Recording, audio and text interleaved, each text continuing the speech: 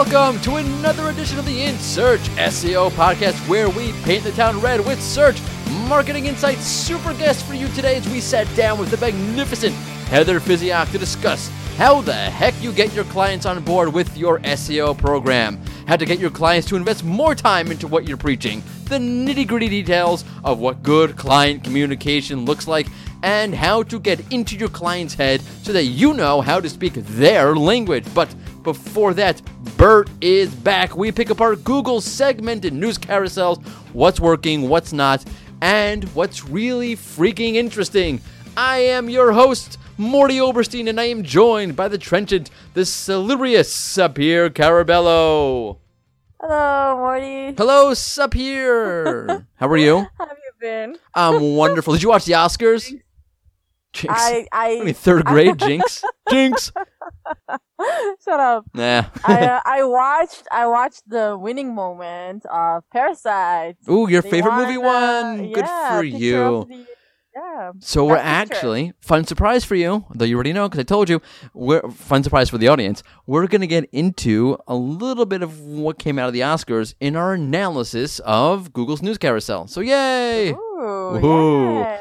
But first, do not forget, we put out a new episode of the In Search SEO podcast each and every Tuesday. You can find it on Stitcher, you can find it on SoundCloud, you can find it on Spotify, you can find it on the Rank Ranger blog, and of course you may and should subscribe on iTunes. Also, new to Rank Ranger, a brand new filter, so you can easily and quickly separate your SERP feature wins from the competition.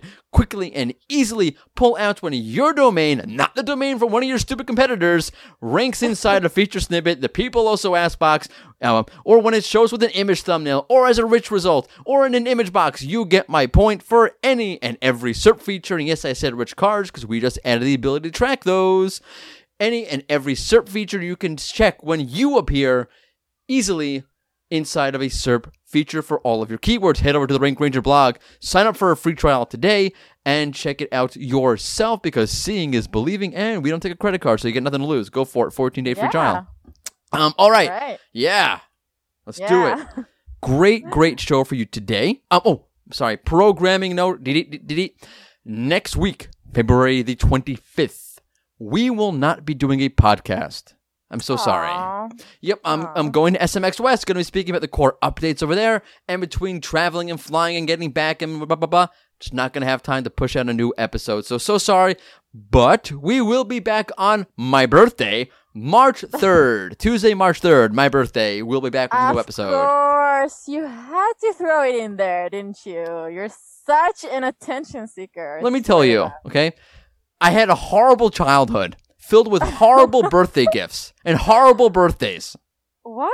What are you talking about? But I think I've told you on this podcast, for like my 18th or 19th birthday, my father stole, or rather bought me, an adding machine. Like, I'm pretty sure he jacked it from the supply closet in his office. Right? Okay? I remember. Because that's what every 18-year-old wants, an adding machine. Because there's no calculator, and I love math so much, and I love those paper rolls, adding machines. So, hey, my birthday's March 3rd. I will soak it up if I want to. All right. We got a great interview with Heather Physiak coming your way. By the way, may I say, I am so into and so happy with how our Women in Search SEO series is going. Because one, it's just going great. And two, women are by far the superior sex. And I'm pretty sure Freud actually held that. Yep. There, I got a rise out of you. No, for real. Smarter, more articulate. I'm a hell of a lot more pleasant than men. Men are not as good, and I'm saying that because I am one. Right. No, but Morty, yes, I'm sorry. You're finally agreeing on something. I'm like tearing up right here. Are you really? Yeah. Oh, that's so good. Finally, we're in agreement. I know. It's amazing. I'm awful clamped. No, but you have to realize, okay, so like when we do these interviews with people, so some people I know, some people I know from Twitter, which, you kind of know them. And then some people I don't know at all. I mean, I know of them, but I don't know them at all. And I never had a chance to talk to Heather before, either on Twitter or in reality or anywhere, at all, ever before. So it's kind of awkward sometimes when that happens, But she was so pleasant, it was not awkward at all. So, yes. That's good to hear. Yeah. Okay, so before we get to Heather and how to get your clients to buy into what you're doing with their site, I want to talk to you about a relatively new segmented news carousel as we are going down one freaking giant-sized, gargantuan, enormous SEO wormhole. Okay, so I have been waiting to get to this, and I have not had the time to actually look into it, so we never got to it, but it's here, and it's so cool, and I am a huge nerd. Yes, you are. Thank you. Well, look, we're agreeing again. Oh, we're agreeing. Two Wow. for two. 2 for Tuesday. Okay. Right. So, back in December, Google announced that they had changed its top stories carousel on mobile. So you used to get, you type in a newsworthy keyword, you would get a carousel, one singular carousel called top stories, showing you the top stories. But now, Google sort of created a multiple carousel that tackles a story or topic from different perspectives and different, layers, a multifaceted sort of news carousel with multiple carousels. Oh, that sounds complicated. And it's very complicated if you're going to try to explain this to an audio audience, because you can't actually just see it. So we're going to have to explain it. Just like last week. So let's try this, okay? So again, you used to get your singular news carousel. You would swipe from left to right to left to go backwards. But now, okay, let me just give you an example, okay? Well, warning, be forewarned out there. There are some sports examples coming your way because, one, the examples are great, and two, if I'm going to discuss the news, I might as well know what the heck I'm talking about. That's an important part of the analysis. Yes, stop whining. Stop whining. Okay, but I'll actually start off with a political keyword. Okay, so to show you what this carousel looks like, or you can imagine it in your head, in case you haven't seen it. So let's say you search for impeachment news, right? News related to the recent impeachment kerfuffle in the U.S. So normally, again, you would get your one carousel with all the biggest, top, most bestest stories out there, but not here. Okay, so here when I search this, and I searched this the day after the Oscars aired. That's why I told you the Oscars are being brought into this podcast. So the day after the Oscars, I searched for impeachment news, and I got 3 carousels under the top stories banner. One carousel read, okay, each carousel has a header that it falls under. So the first header was Oscars 2020, Brad Pitt wins Best Supporting Actor. Carousel 2 was headed by Trump News, and Carousel 3, and this is generally what happens, you get a third carousel that says, also in the news. Wait, you typed impeachment news, and you got news about Brad Pitt? Yeah, that's weird, right? What? Yes. That was weird. Okay, yeah. Yeah, so, okay, let me explain why that is. And this is... Okay, full post, by the way, is forthcoming on this. I don't know when. I have to, there's a bunch of posts we need to, publish first, and small technicality, I actually need to write it up. So whenever it's going to happen, but we'll get into this deeper in an actual blog post. Okay, are you ready? Yeah. Okay, here we go.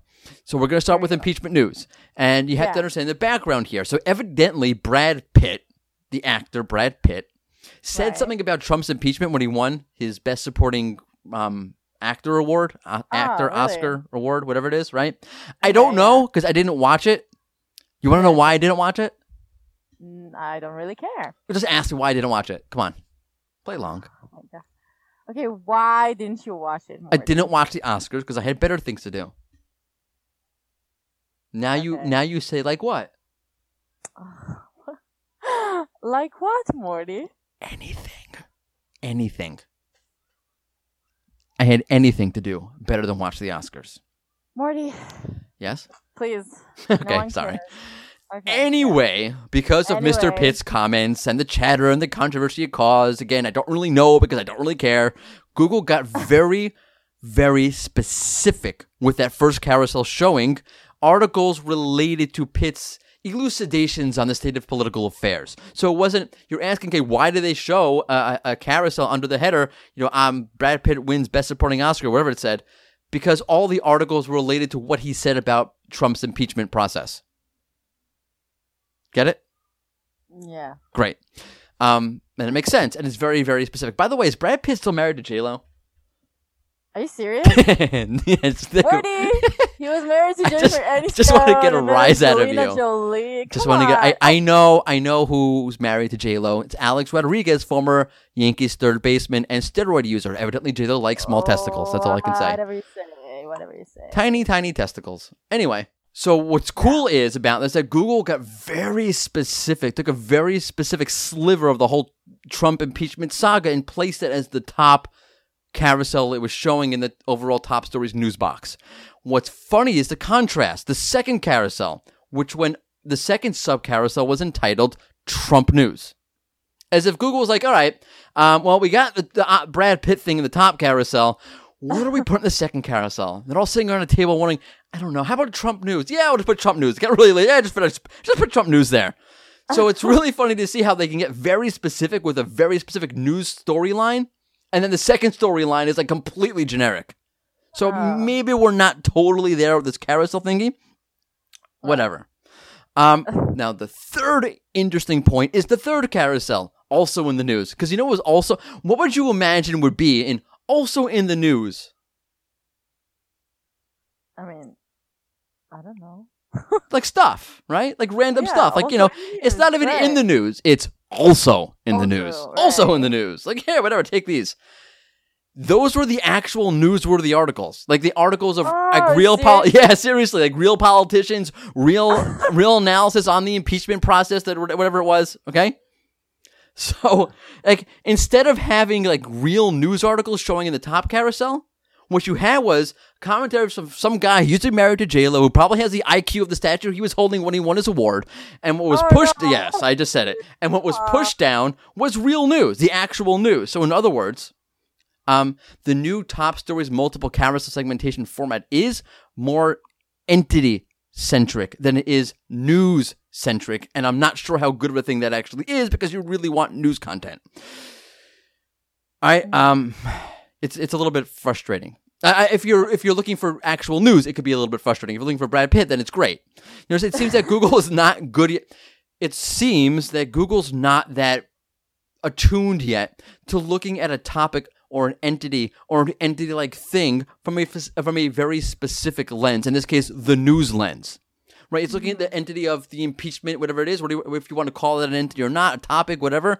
It's looking at it from a very broad entity perspective and not from a purely news perspective. Because if it was, Steve Mnuchin, some senator from Virginia, I think it's from Virginia, his commentary, which showed up in the news, that would have been the first thing you see, and not, Brad Pitt talking about whatever Brad Pitt talked about. Because I'm sure he's got a lot to say on things like hair products, which I also don't care about. But that's not actually covering the news when we talk about Brad Pitt's commentary on the impeachment process. Maybe you disagree with me. I'm not into celebrities commenting on pretty much anything because I've found them to be vapid.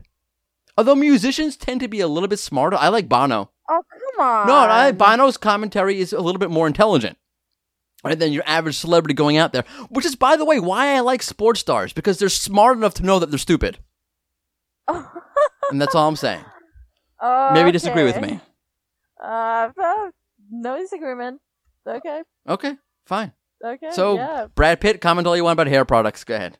I still don't care. Oh, no, maybe you should. I should care about Brad Pitt. I should care about what he says about hair products. Have you seen the top of my head recently? It's slowly deteriorating at a rapid. Not slowly. It's deteriorating. There's gonna be. I'm gonna have a head as shiny as Dr. Phil in 5 years from now. Do I really care what Brad Pitt says about hair products? No, not relevant. Not relevant. Okay. So maybe we should stick to what's actually important. This idea of entity segmentation within the top stories carousel. Multiple carousels reflecting an entity-like understanding of the news topic we're talking about. What does that mean? Because there's no knowledge panel here. There's no entity ID in the HTML. Let me explain. I did a query for NFL news, as in the National Football League. And I got this segmented news carousel, 3 news carousels under the whole top stories banner. And what do you think I saw? Some team won, some team lost, something like that. That's what you would have thought, right? I know you're being sarcastic, but that's what you would have thought. Because I did this query, I ran the query for NFL news 8 days after the biggest, most mega event in the whole world, the Super Bowl. And the lead carousel in this news box was XFL news. Crazy, right? Wait, there's a difference? Between the XFL and the NFL? Yeah, that's about as different. Yeah, that's about as big of a difference between Mother Teresa and my mother. It's a giant difference. Okay? The XFL is a new league that launched the day before I ran this query. Okay? It has no affiliation with the NFL. The XFL and the NFL are completely unrelated sports leagues. Okay? The XFL is a subpar league meant to fill the gap that there is no football going on right now. So let's throw some football out there and people will watch it. Okay? It's nothing to do with the actual NFL. So what Google did here was, so why is it showing me the XFL? Google said the entity here is not the NFL. Conceptually speaking, what the user here is looking for is football news, American football news. So what's relevant to American football conceptually, not as in NFL, as in the league, but as NFL is in being reflective of the concept of American football? Well, the most relevant thing right now is the XFL.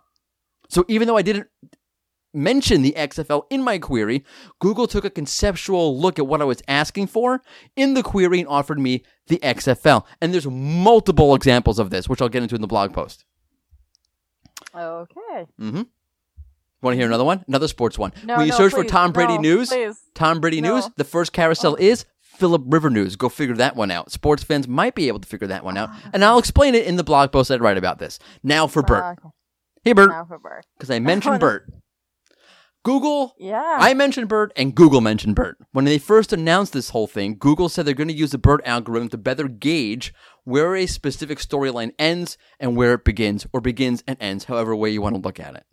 Well, that might need a little bit of work as well, my friends. It's my best John McCain. Hey, my friends. Anyway, I did a search for Bernie Sanders news. Bernie Sanders, in case you don't know, is a Democratic presidential candidate running for president in the Democratic primaries. And I searched for Bernie Sanders news. I can do Bernie Sanders also, just like it sounds like my grandfather. No, it's okay. Okay, fine. I did a search for Bernie Sanders news, and I got a carousel called Joe Biden and Bernie Sanders news. So again, the format here is 3 carousels. The first carousel was Bernie Sanders and Joe Biden news. Second carousel was whatever it was, I forget. And the third carousel was also in the news. Now, funny thing is, by the way, that Google paired 2 entities together in the first segmented carousel, which will go back to our podcast last week about relationships and entities. But again, fine, be that as it may, Joe Biden and Bernie Sanders news was the first sub-carousel that I saw, except that most of the news in that carousel had nothing to do with Bernie Sanders and Joe Biden. It had to do with Bernie Sanders and Pete Buttigieg. Oh. So you might need some work with the whole BERT algorithm thing, picking out where the stories begin, which entities are where, and who's doing what to who. Right. So there's some work there. And I'm done, okay? We'll cover the rest of it in the blog post. I'm done. That should whet your appetite for now, yeah? Oh, I think we're good. Thank you. You're welcome. I know you're being sarcastic, but I'll take it anyway. Okay, so from trying to figure out Google's mobile news carousel formatting to figuring out how to get your clients on board with your SEO strategy, here's Heather Fisiak. Cut 1. Welcome to another InSearch SEO podcast interview session. Please put your hands together for a renowned industry speaker, a professor of digital marketing at the University of Kansas, the group director of discoverability at VMLY&R. Give it up for Heather Fisiak. Welcome. Thank you. Thank you so much for having me on. You don't look like a professor. I'm the cool professor. Oh, so you're not wearing leather patches on your jacket? Nope, just tattoos and glasses. Nice. So I'm an adjunct professor at KU, and I teach 1 class per spring semester each year. It's very cool. That's cool. Go Hawks. Jayhawks, right? That's right. I'm learning to love it. I'm actually a Mizzou Tiger originally. Oh, I see how that goes. I just don't tell them. Okay. I just leave that. College sports is very interesting. I hear it's sensitive, but honestly, I don't know anything about it. Nice. So we could talk about your years of experience in the SEO industry and digital marketing of all sorts of backgrounds, but I have to ask you, at one point, it looks like you were the editor of a music magazine? Yeah. So that sounds I amazing. Got my start when I was a teenager, working in journalism. I had written for the local newspaper, but then I started a music magazine to sort of blend my passion for writing and my excitement to be online back then and my love of local music. And so I ran that for about 8 years before moving on, but that was a lot of fun. That's great cool. Learning Wow. experience. What kind of music was it? Or what kind of music did it focus on? all rock and roll, heavy metal, like just as much angst as I could get. Oh, nice. Perfect. That's perfect. Yeah. Nice. So anything from like Zeppelin to Slayer. Yeah, Nice, that's perfect. about right. That's the tail end of my era, except it was all local to the Midwest here. Oh, in very the US. cool. Nice. That was exciting. That sounds like a lot of fun. It's like a Cameron Crowe kind of thing.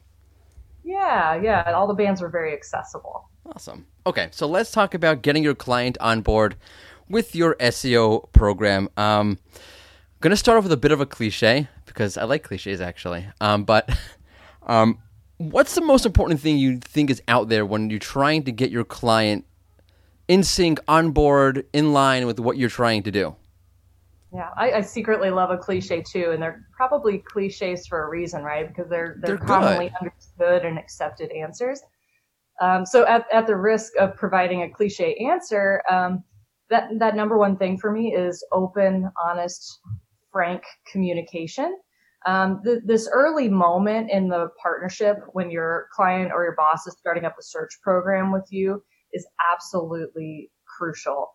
What happens here in these early conversations is that we're setting the stage for the entire search program.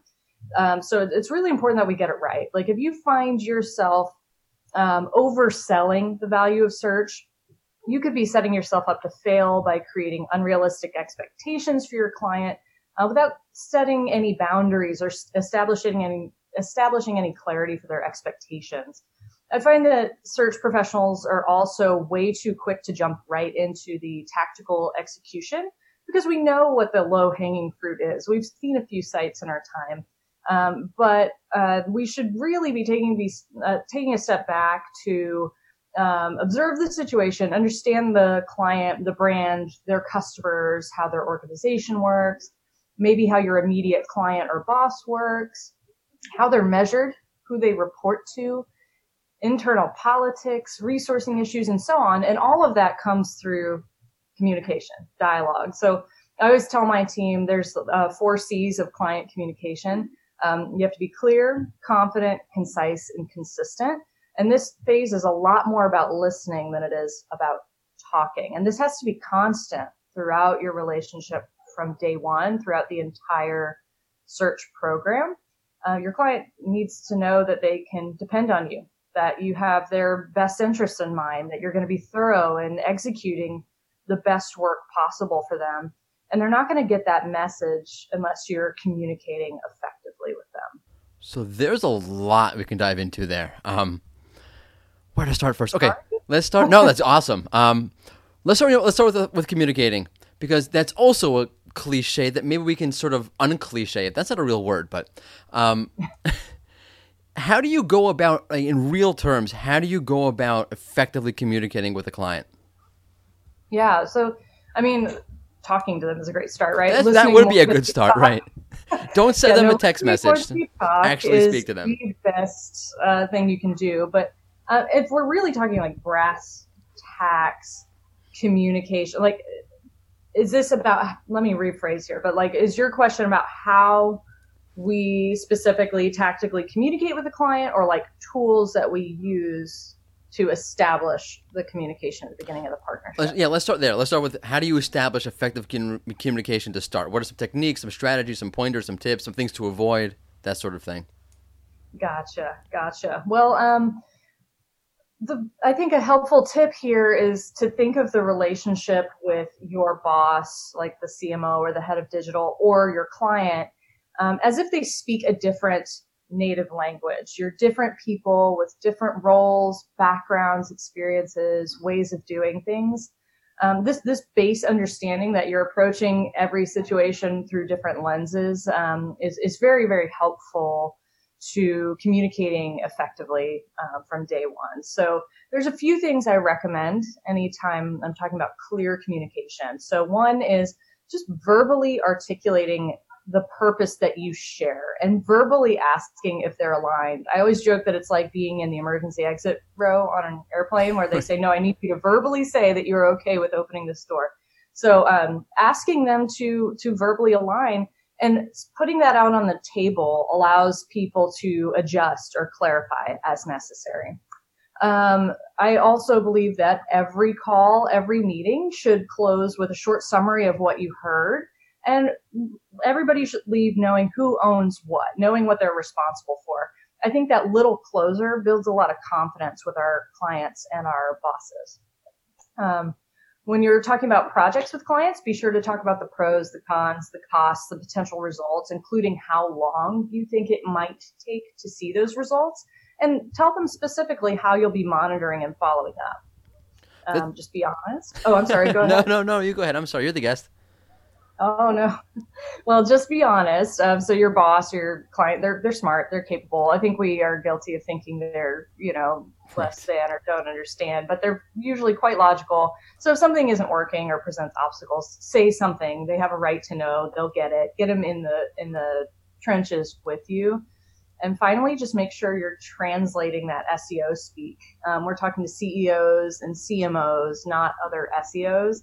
So make sure we're using language that aligns to their real business goals. Right. So those are my 5 things. That actually, the point you made about sort of summarizing at the end, what you spoke about and what you walked away with, that's an amazing point, because there's many, many times where we've had people try to sell us or sell me something. You have a 2-hour meeting, an hour meeting, whatever it is, and you walk away, okay, so what did they say? I don't remember. It's like fragmented points, and being able to walk away saying, okay, this is what we spoke about, these are the main points, is an amazing way to feel like, okay, I understood what they were saying. I love that. Yeah. I'm going to use that. It's kind of like in therapy too, right? Your therapist tells you to repeat back what you're hearing from your partner in therapy.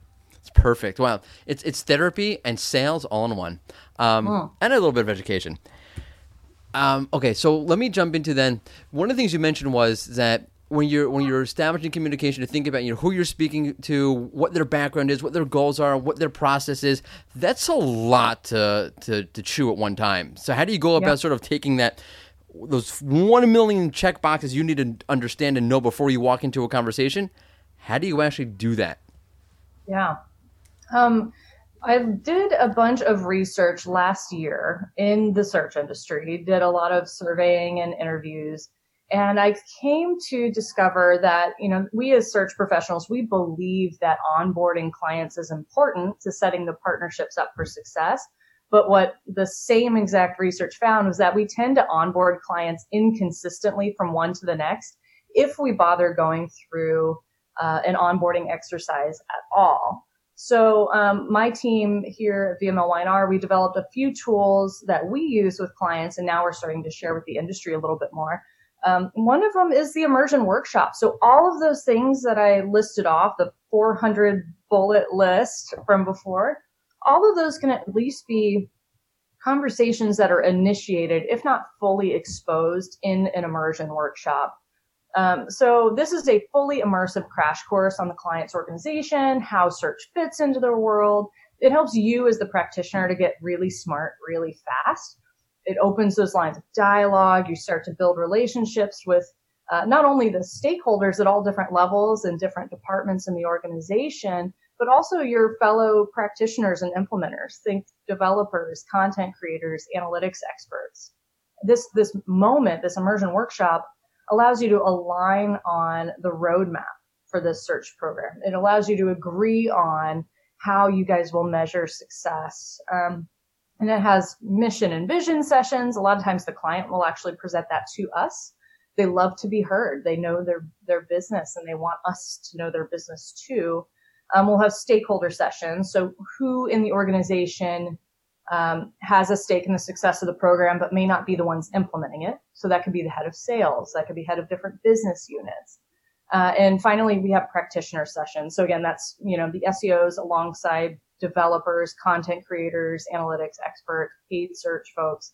And then we have discussion guides to get us through the whole 2-day exercise and ask the kinds of questions we talked about earlier. So that's a really amazing program. I'm wondering, though, do you ever get pushback from the company saying, hey, this sounds great, but we don't have time to do all of this? Yeah, I definitely do. It certainly happens, but I find it happens more with smaller clients. So I do work with enterprise clients now, but in the past, I did work with small businesses. I think it all boils down to one key thing. It's that magic word of communication, right? Right. Where we explain the benefits and outcomes of doing an exercise like this. And it's short. We're talking a day or two. It can be streamlined. You can really focus the most important sessions if it's a smaller piece of business. But we talk about how essential it is to really understand their business and their priorities and their customers in order to do our best search work. So when we frame it in, we're going to do better work, it's going to save you money. It's going to save you time because we're not going to backtrack by getting things wrong. It's going to save you headaches because you don't have to give us critical feedback all the time because we didn't understand your business to begin with. But as search professionals, I think we greatly undersell ourselves and our abilities by saying, oh yeah, I'm just here to write title tags and meta descriptions and I know how to do that. We're search strategists. In order to help clients win in this increasingly crowded competitive landscape, we need to understand that business and their landscape and what they're up against and what the opportunities are to win. I think most clients understand that. We just have to take the time to explain it in a useful way and be flexible. Let's adapt it to their needs and make them feel comfortable with the exercise. So as an educator, and I myself being a former teacher, so I'm curious. Oh. Yeah, a while ago. How long has it been already? 6-7 years? I don't remember. Did you teach marketing? No, I did. Say it again? What did you teach? I taught English to fourth graders in Baltimore's inner city. Totally not marketing. I had to market myself, basically. Please listen to me. Here's how I'm going to get you to do it. So one is when you're walking in, you don't really know how much these people know, how much they don't know. How do you sort of scaffold that? You're walking in, there's a risk, or maybe you run the risk of, I'm over here, I'm speaking at one level, I think I'm communicating with you, but I really am not, and I have no idea. Yeah, gosh, that comes up all the time. Enterprise clients, small business clients, in-house, doesn't matter. Every search program is on a maturity continuum. So about 2 years ago, we developed a search maturity curve and maturity assessment. So this is a continuum on which brands evolve iteratively from one step to the next. The idea is not to skip levels and go from we've never done search before to we are a well-oiled search machine overnight. That's unrealistic. But rather, iteratively growing and improving their search program over time. And the gap between each phase may become wider as they grow up the scale, because as you go up the maturity scale, things get harder and more abstract and complicated. Think of it like the old PageRank algorithm where it's supposed to be 10x from one step to the next. So on the low end of this maturity curve, they may have a very limited or disjointed search program, or it's entirely new. They're starting it from scratch. In the middle, you may have a brand that is, doing search in a repeatable or defined way. They kind of have a feeling SEO is important. Maybe they're just starting to implement the basics, but it's pretty ad hoc. Or if they're a little more advanced, maybe they're documenting real process and standards. They're becoming more proactive, strategic, goal-oriented. But a lot of times you'll find that organic search is still siloed from other parts of the organization at that phase. All the way up to the highest end of the maturity curve, I call those brands optimized. This means search is part of that company's DNA. It is baked into their marketing from end to end. The practice is integrated across the organization with different departments at all levels. They're always iterating and proactively bringing new search ideas to the table, improving, even innovating their search work. That's like the enlightened search organization. And these brands tend to be the market leaders in search because they know that their work is never done. There is no finish line. And so we created this maturity model, and we've shared that out with the industry. But then we also created a really useful survey of questions that we administer to the client. I'm actually going through one right now with a brand. They have a record high number of survey participants at 49. So I challenge anyone in the industry to beat that. So we administer this survey, and it asks them questions that get to the heart of where their organization stands on 5 key pillars. It's process, personnel, planning, capacity, and knowledge. And it's got, a Likert scale from extremely not true to so true. That's not really it. There's more technical language, right? So true, is that the official name for it? So true. This is so true. I was just going to say that. Yeah, and then it's also got open-ended answers, and I actually find that the juiciest content comes out in the quotes from those open-ended answers. So we calculate the scores as a whole and map where they are on the maturity curve. We calculate where they are on those 5 criteria, but I think what really helps it hit home with the clients is those quotes that I'm pulling out. They're anonymous, they're from all these different departments, and you'll see things like, my organization has no idea what's going on when it comes to search. It's completely disjointed. We don't allocate enough resources to search is always an afterthought. Like, it's really eye-opening stuff. And we'll often administer that survey portion as part of the immersion workshop. Right. Do you find there's one particular problem that usually sticks its head out more than others?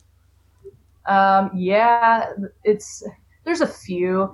I'd say one of the big ones that's probably one of the toughest is resources. They Right. don't have enough content creators, or they don't have enough budget to do the things that they dream of doing. I think it's That one's everybody's common. problem. Yeah, it's not infinite dollars and time that we have to work with. That's a common one that'll come out. But a lot of times revealing it in this way helps CMOs know where to shift budget. Right. Like, really this is an opportunity and people are craving it, and I'm not allocating the right resources for Right. it. Another one that comes up, I'm going to say like 95% of the time in any organization that has more than one department is alignment. Silos, alignment, agreement on what's important and how to work, process between departments. It's just making sure everybody's moving in a common direction. And when you get in these big enterprise organizations especially, that's a really hard battle for them to fight. So I don't see our role as search professionals there just editing their website. It is, we have to help them make search part of their organization's DNA. That's very hard. I mean, that sounds very hard. I've never done it, but it sounds incredibly hard. It's hard. Yeah. Not everybody understands. Not everybody's bought in. Not everybody feels that it should be as important as it is. So you have to bring them along for the journey, or you're going to be fighting the whole way. It's always hard to bring people. It's more work. It's new work. It's always that resistance to that. That's really hard. Yeah. So how continuous does this program have to be? In other words, can you once a month, once a week? Because I feel like if you start and then you stop, and you leave a sort of gap that's perhaps too long, you've really lost that momentum there. Sure. So when I do the immersion workshops and the maturity, this is usually one big burst to stand up the partnership. But that communication and working against that and measuring back against the playbook we established in the beginning, that's continuous, constant. You should have regular lines of communication constantly throughout. We'll revisit the maturity survey along with just a health assessment of their digital portfolio about annually to see how are we progressing against those things. But as their SEO lead, you have to demonstrate that you are on top of things all the time. And you want to kind of show them that you're going to proactively communicate and follow up so they don't have that anxiety in their minds about what's going on in the black box of SEO. You should have a regular cadence of proactive updates on whether you're doing what you guys agreed on or not. And you should have monthly reporting calls, which to a lot of SEOs is probably like, no duh, but you'd be surprised. Like, people often don't have those touch points. They're living in email and not having conversations with their clients. I would strongly recommend something called a quarterly business review, where you're kind of zooming out and looking at, are we progressing against our roadmap? Do we need to pivot anywhere? Is it working? Is it not working? Has anything changed in the client organization? But that's a pretty casual check-in. That's like a quarterly 1 to 2 hours of effort. That's not too much to ask to stay on track with the business. And I'm a big fan of setting up annual planning. It's like every year we get to the end of the year and we're like, oh yeah, we've got to start planning for next year. And then you're scrambling. Why not just bake it in from the beginning, knowing that it's coming? And that gives you a chance to sort of reestablish the maturity assessment, the strategy each year. Make it a point to proactively send out wins or challenges that you are spotting in the data. And either the results of that win or action that you propose that the client should take. As a client, I would be thinking, oh, this person is on top of it. I don't need to be thinking about this because they're going to tell me when to think about it, tell me when I have a decision to make. Does that make sense? That makes a lot of sense. With the maturity scale, do you find this getting harder now that SEO is getting a little bit more abstract? Yes, sort of. Okay. So the client becomes a little bit more abstract as they mature, right? And it probably depends on the client, to be fair. Now, if you have started with a brand in the simpler stages of maturity and grown up with this client, so to speak, they're probably learning as they go, and you've probably earned their trust through measured results. You've got their buy-in. You get proven wins. You keep communication high, and you're continuing to educate the client as you go. Like that client is moving along that journey with you, and I think it's no more than normal problems as you become more abstract. Now, the other side is a brand that maybe started on the higher end of the maturity curve. My hope would be that they have a better understanding of search in general, and they know that we sort of start to enter this more nebulous test and learn environment as they go up the maturity curve, especially as we're embracing entirely new capabilities in search or functionality in search. So as it gets more abstract, in my experience, it hasn't been too terribly difficult to keep them on board as long as they were on board with me the whole way. That's really interesting. That makes a lot of sense.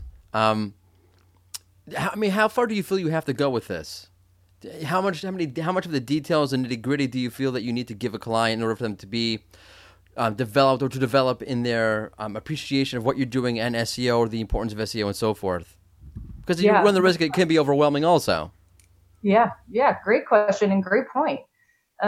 Again, remember, we are speaking to very busy CEOs and CMOs, not other SEOs. So we have to learn to read, write, listen, and speak their corporate language. So we're over here talking about HTTPS and SSL encryption and canonicalization. They don't need to know that. They care about ROI and earnings per share and operational costs. So how can we translate the technical aspects and jargon of what we do into something that is meaningful for those business goals that they care about? And remember, the goal is not to teach your client or your boss how to do search. That's what they're paying us to do, right? But rather to understand the impact that search is going to have on their business, on their goals. So focus on what's in it for them, the benefits. Maybe it's brand visibility if you're focusing more on high funnel awareness search, or conquesting competitors in the search space. Or ultimately, end of the day, we're all in business to make more money. So you're going to help them make more money. They don't care about the super granular technical steps to get there. They basically want to know, how much is it going to cost? How long is it going to take? And what do you need from me? If your client is super in the weeds, technical, or has a search background, great. But otherwise, it really makes more sense for us to zoom out to about 10,000 feet, use basic layperson's language and analogies and visualizations. Anything we can do to communicate clearly and keep their attention, right? Or you lose them. And always, always, always tie your work back to what they actually care about. Very cool. So that sort of leads into my last question, which is part of a little bit that I have called Optimize It or Disavow It. It's basically where I'm going to give you two options, either two really good options and you're stuck choosing one good option over a bad option, or two bad options and you're stuck choosing one bad option over another bad option, which is uncomfortable. So this is the Heather Physiak version of Optimize It or Disavow It.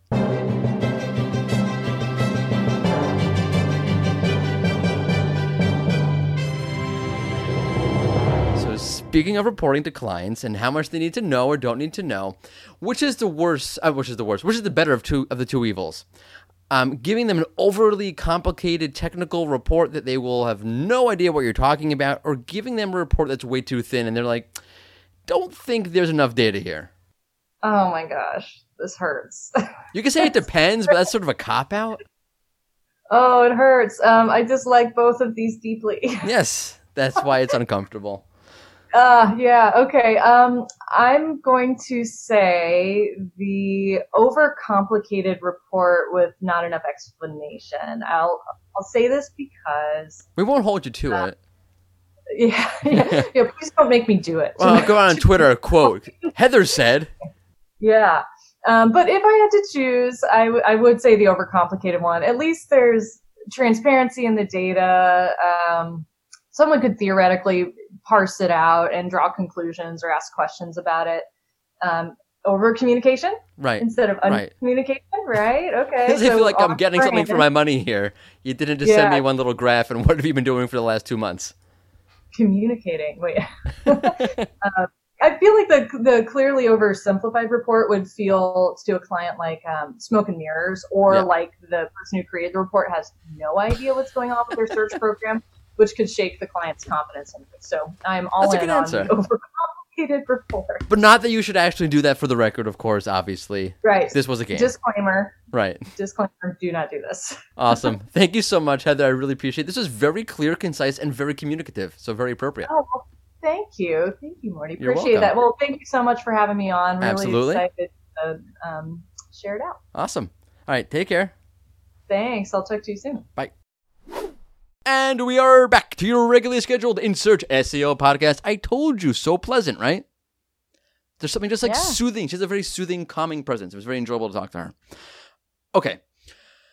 So, because I am going to SMX and we are not going to have a podcast next week, we'll be back on my birthday, March 3rd. Happy birthday to me! Oh, no. We are recording this podcast a bit earlier than we usually do, which means there may be some news that we're not going to cover because it didn't happen yet from the time we recorded. So if you're sitting there and you're going to listen to the news we're about to do, and you're going to say, oh, but they didn't cover this story, and that story was so important. It didn't happen for us yet. We can't possibly have covered it. Thank you, Morty. I'm just explaining that reality. It's not because we're idiotic or negligent. It just didn't happen for us yet. Yep. Okay, so with that, Sapir, could you please hit it with the news?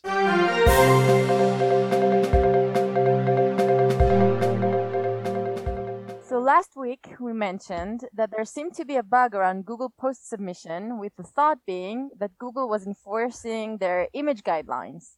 Well, it seems that there was actually a bug that Mike Blumenthal, a local SEO superstar, says has been fixed. Yeah, so that's interesting. It was a bug. It wasn't a bug. It is a bug. It is a bug. So it is a bug. Check your Google posts. Hopefully things are back to normal. Right. Okay, let's move on. Rejoice, Morty. Rejoice. Okay, I'll rejoice. Wait. It's King Arthur's court, Morty. Rejoice. What kind of rejoice? Rejoice. Okay, rejoice. I'm rejoicing. Yeah, good. Let me explain why. Please. Search Console now contains a performance report specifically for your pages that show with reviews on the SERP as organic results. But to this, you can now see impressions, CTR, etc. for those pages using review markup. Rejoice. Rejoice. Thank you. I am rejoicing. Yeah. That's good. Great. Okay. Do you have anything to say? No, just rejoice. Other than everyone should rejoice. Please. Okay. Grab your pheasant leg and rejoice. Okay. Let's move on. Here's a cool one, Morty. Warner Brothers, to help lift poor ticket sales for its Birds of Prey movie, has made the film more searchable by changing its online title to Harley Quinn, Birds of Prey. Wow, that is cool. Warner Brothers recognizes SEO. Good for them. So let me, a little bit of background on this because you don't know what the heck this is. Harley Quinn is a character from Batman. They made a movie about her a couple of years ago with a bunch of other people. I totally forgot what it's called. Suicide Squad. That's the name of the movie, okay? So I didn't even see it. Suicide Squad. Okay, but she's like the main character. It's played by Margot Robbie. She's awesome. And they made a sequel of this terrible movie. The good idea. Make a sequel of a terrible movie. And they called it Birds of Prey. And what the hell is a bird of prey? I mean, I know what a bird of prey is, but what does that have to do with the movie? What kind of movie is this? Birds of Prey? Is it about vultures? No, it's about Harley Quinn.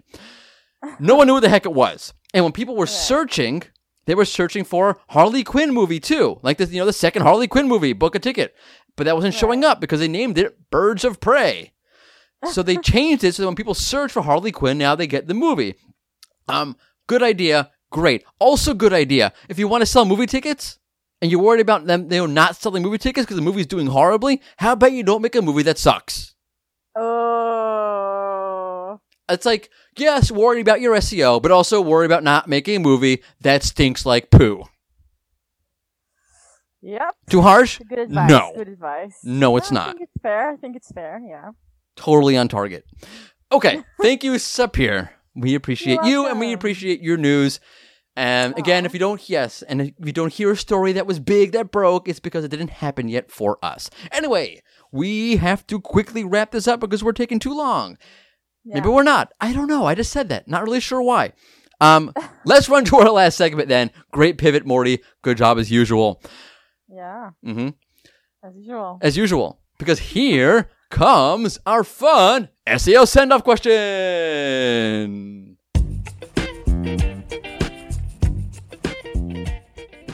So this week, you have a really good one, Sapir. I was pleasantly surprised. Why? I'm awesome. I always do a good job. Yeah, and I didn't say no. These questions are hard. And you always complain. I don't like that. But now when I actually say good job, you can't just say thank you. Thank you, Morty. I appreciate your appreciation. No problem. Let's move on. What was the question? Okay, the question this time is, if Google was allergic to something, what would it be? Very good question. I really like that one. Yeah. Do you have an answer? Because I'm still thinking about it. I have a great answer. Great. Wow, okay. Stall a little bit for me. If Google was allergic to something, I hope it would be American sports teams. Oh, yeah. So funny. Then, oh my God, I won't have to listen to your sports examples ever again. How wonderful is that? First off, sports examples from a purely SEO perspective are amazing because they're constantly changing. The news is constantly changing, and they bring up a lot of SERP features, so you can see how those are evolving. Right? For example, the only place the evolving Google story that gets built as a game goes along is for American Major League Baseball. So, like it or not, sports is here. And it's not changing. And two, by the way, when you type in lions or bears or tigers, often you'll get American sports teams and not animals. So in your face, you're stuck with sports teams. FML. Peanuts. Okay. Yeah. Peanuts. Yeah. Google's allergic to peanuts. Okay, you answer that. I did. I said peanuts. Peanuts? What? I don't know. What? Peanuts. Everyone's allergic to peanuts. Okay, that and transparency. Peanuts and transparency. Because I had to go there. Because Google's not very transparent. You get it? Like there's an update that's been going on for 5 days at this point while we're recording this at least. And Google has said nothing. Even Barry Schwartz seemed a little bit, tickled by that in his coverage of the unconfirmed update. Because usually Google says things like, nothing to see here. We update things all the time. Millions of updates for millions of seconds, for millions of times, for millions of sites. Nothing to see here. Move along. But they didn't even say that. Google said nothing. Like zero. Right. For the record, let me state, when I say Google is allergic to being transparent, I am not talking about awesome people like Martin Splitt, John Mueller, Danny Sullivan, and so forth. They do an amazing job trying to say what they need to say without saying what they can't say. Mm-hmm. I very much feel like their hands are often tied, and I understand that. And I do appreciate that, but it's still, I would like to see Google be a little bit more transparent. So when I'm speaking about Google being allergic to transparency, I'm speaking to the higher ups at Google, not your John Muellers, Danny Sullivans, those kind of people. Right. Okay. And I think that's all we have. So, thank you so much for tuning into the In Search SEO Podcast. Generally speaking, new episodes every Tuesday, but the next time you'll find us here is on my birthday, March 3rd. So we're skipping a week, March 3rd, my birthday. Be back here for an all-new episode of the In Search SEO Podcast. Don't forget, it's been in search because we're all in search of something. Toodles.